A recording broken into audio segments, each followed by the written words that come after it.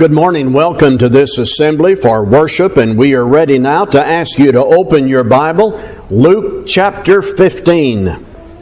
Luke chapter 15. We're going to read and study this, and then I'll be raising a question for self-examination by each one of us.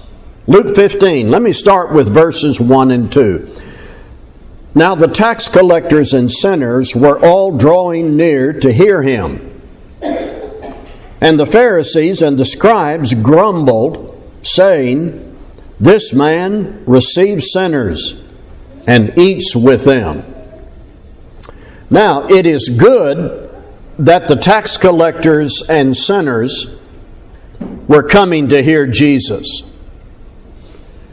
And there are accounts of tax collectors and sinners in the New Testament repenting of their sin, responding obediently to Jesus Christ.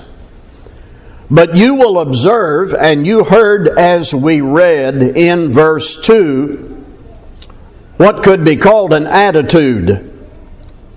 And the Pharisees and the scribes grumbled. They said, "This man receives sinners and eats with them." Later in Luke chapter 19 verse 10, we are told that indeed Jesus came to seek and save the lost. He went to and he associated with those he came to redeem. It was never an act of endorsement. It was always an act of redemption.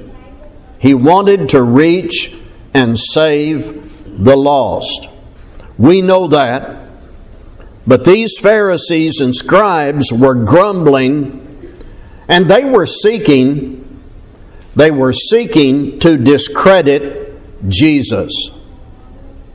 I want us to pay good attention this morning to Jesus responding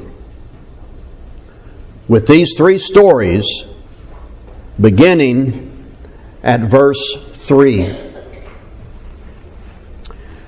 So he told them this parable. "What man of you, having 100 sheep, if he has lost one of them, does not leave the 99 in the open country and go after the one that is lost until he finds it? And when he has found it, he lays it on his shoulders, rejoicing. And when he comes home, he calls together his friends and his neighbors, saying to them, 'Rejoice with me, for I have found my sheep that was lost.' Just so, I tell you, there will be more joy in heaven over one sinner who repents than over 99 righteous persons who need no repentance. Or what woman, having 10 silver coins, if she loses one coin, does not light a lamp and sweep the house and seek diligently until she finds it? And when she has found it, she calls together her friends and neighbors, saying, 'Rejoice with me, for I have found the coin that I had lost.' Just so, I tell you, there is joy before the angels of God over one sinner who repents." And he said, there was a man who had 2 sons. And the younger of them said to his father, "Father, give me the share of property that is coming to me." And he divided his property between them. Not many days later, the younger son gathered all he had and took a journey into a far country, and there he squandered his property in reckless living.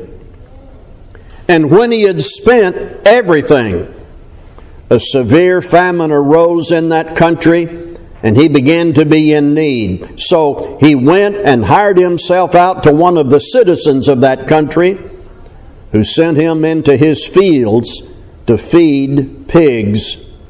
And he was longing to be fed with the pods that the pigs ate, but no one gave him anything.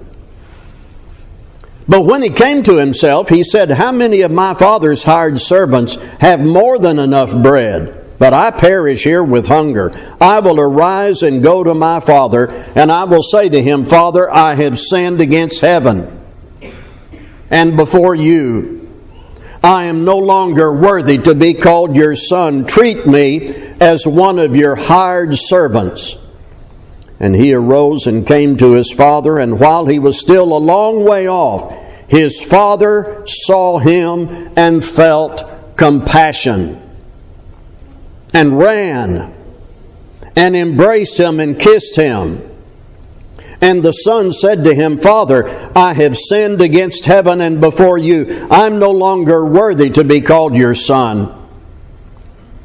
But the father said to his servants, Bring quickly the best robe and put it on him, and put a ring on his hand and shoes on his feet, and bring the fatted calf and kill it, and let us eat and celebrate. For this my son was dead and is alive again. He was lost and is found. And they began to celebrate.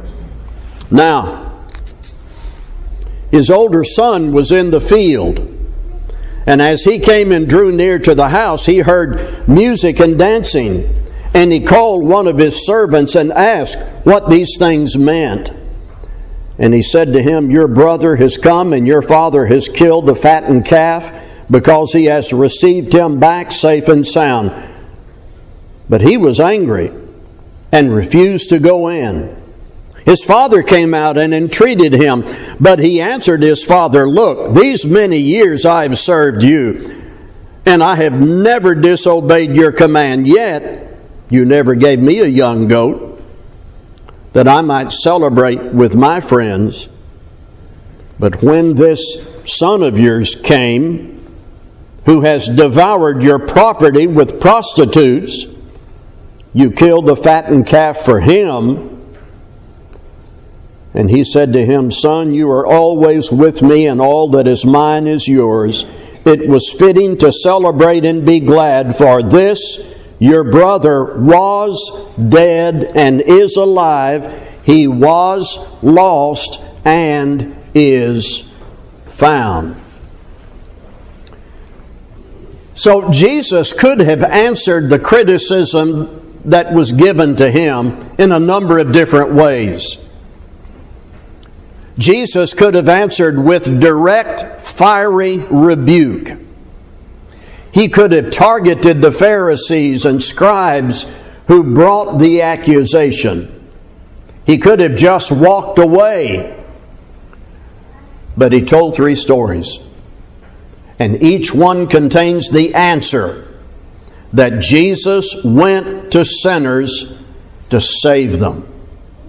Like lost sheep, Jesus was a committed shepherd, going after just one who wandered from the flock. Like a lost coin, if Jesus could bring one sinner back out of sin, he said the angels rejoice. And then there was a man whose son walked away from the family. And when he came to himself and he returned, the father said, It is fitting to celebrate and be glad.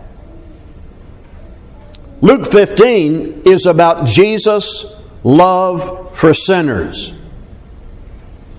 That obviously should be our love for sinners.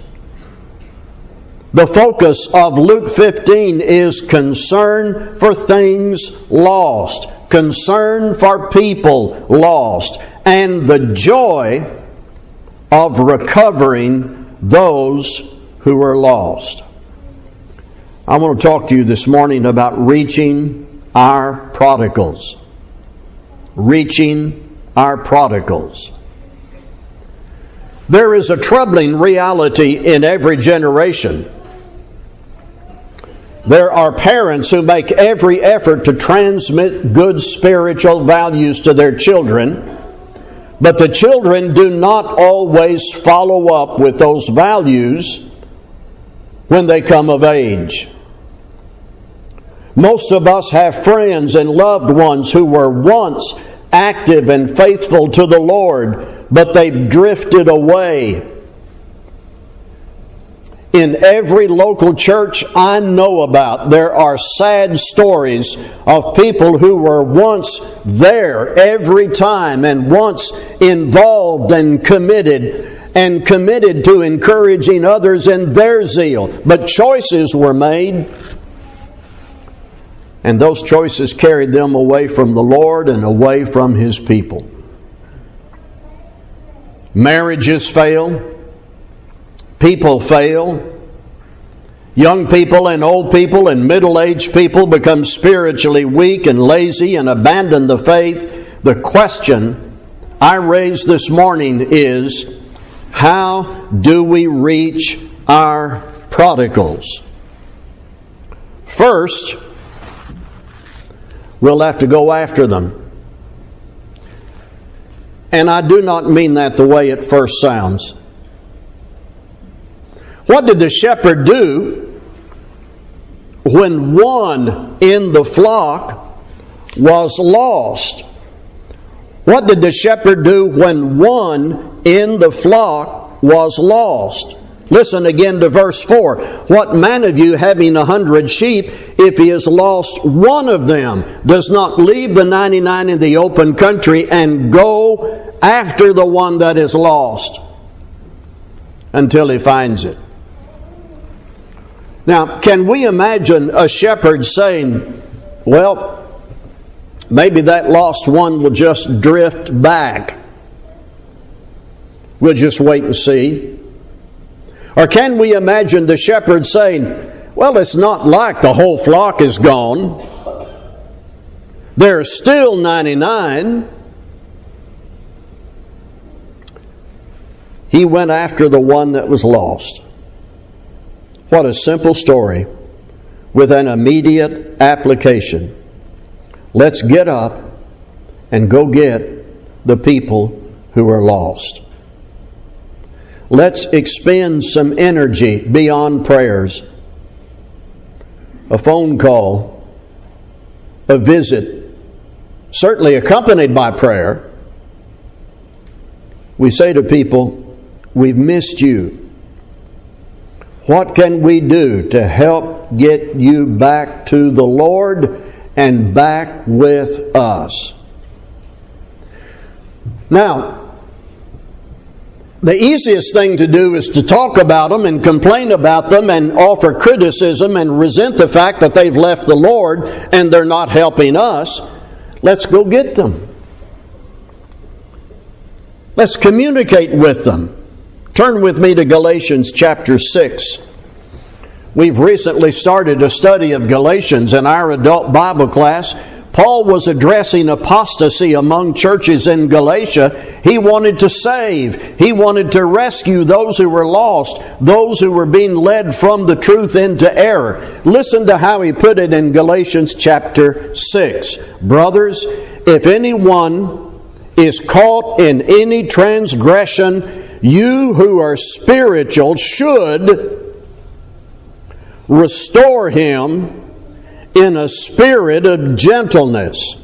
Keep watch on yourself, lest you too be tempted. Bear one another's burdens, and so fulfill the law of Christ. For if anyone thinks he is something when he is nothing, he deceives himself. But let each one test his own work, and then his reason to boast will be in himself alone and not in his neighbor, for each will have to bear his own load. Let the one who is taught the word share all good things with the one who teaches. Do not be deceived. God is not mocked, for whatever one sows, that will he also reap. For the one who sows to his own flesh will from the flesh reap corruption, but the one who sows to the Spirit will from the Spirit reap eternal life. And let us not grow weary of doing good, for in due season we will reap if we do not give up. So then, as we have opportunity, let us do good to everyone, and especially to those who are of the household of faith. Now, this passage isn't limited to elders and preachers. This is what Christians do in an effort to reach those who have left and reach those who are lost. The first thing you have to do is what the shepherd did. Get up and go, accompanied by prayer, communicate your love and concern to those who are our prodigals. Number 2,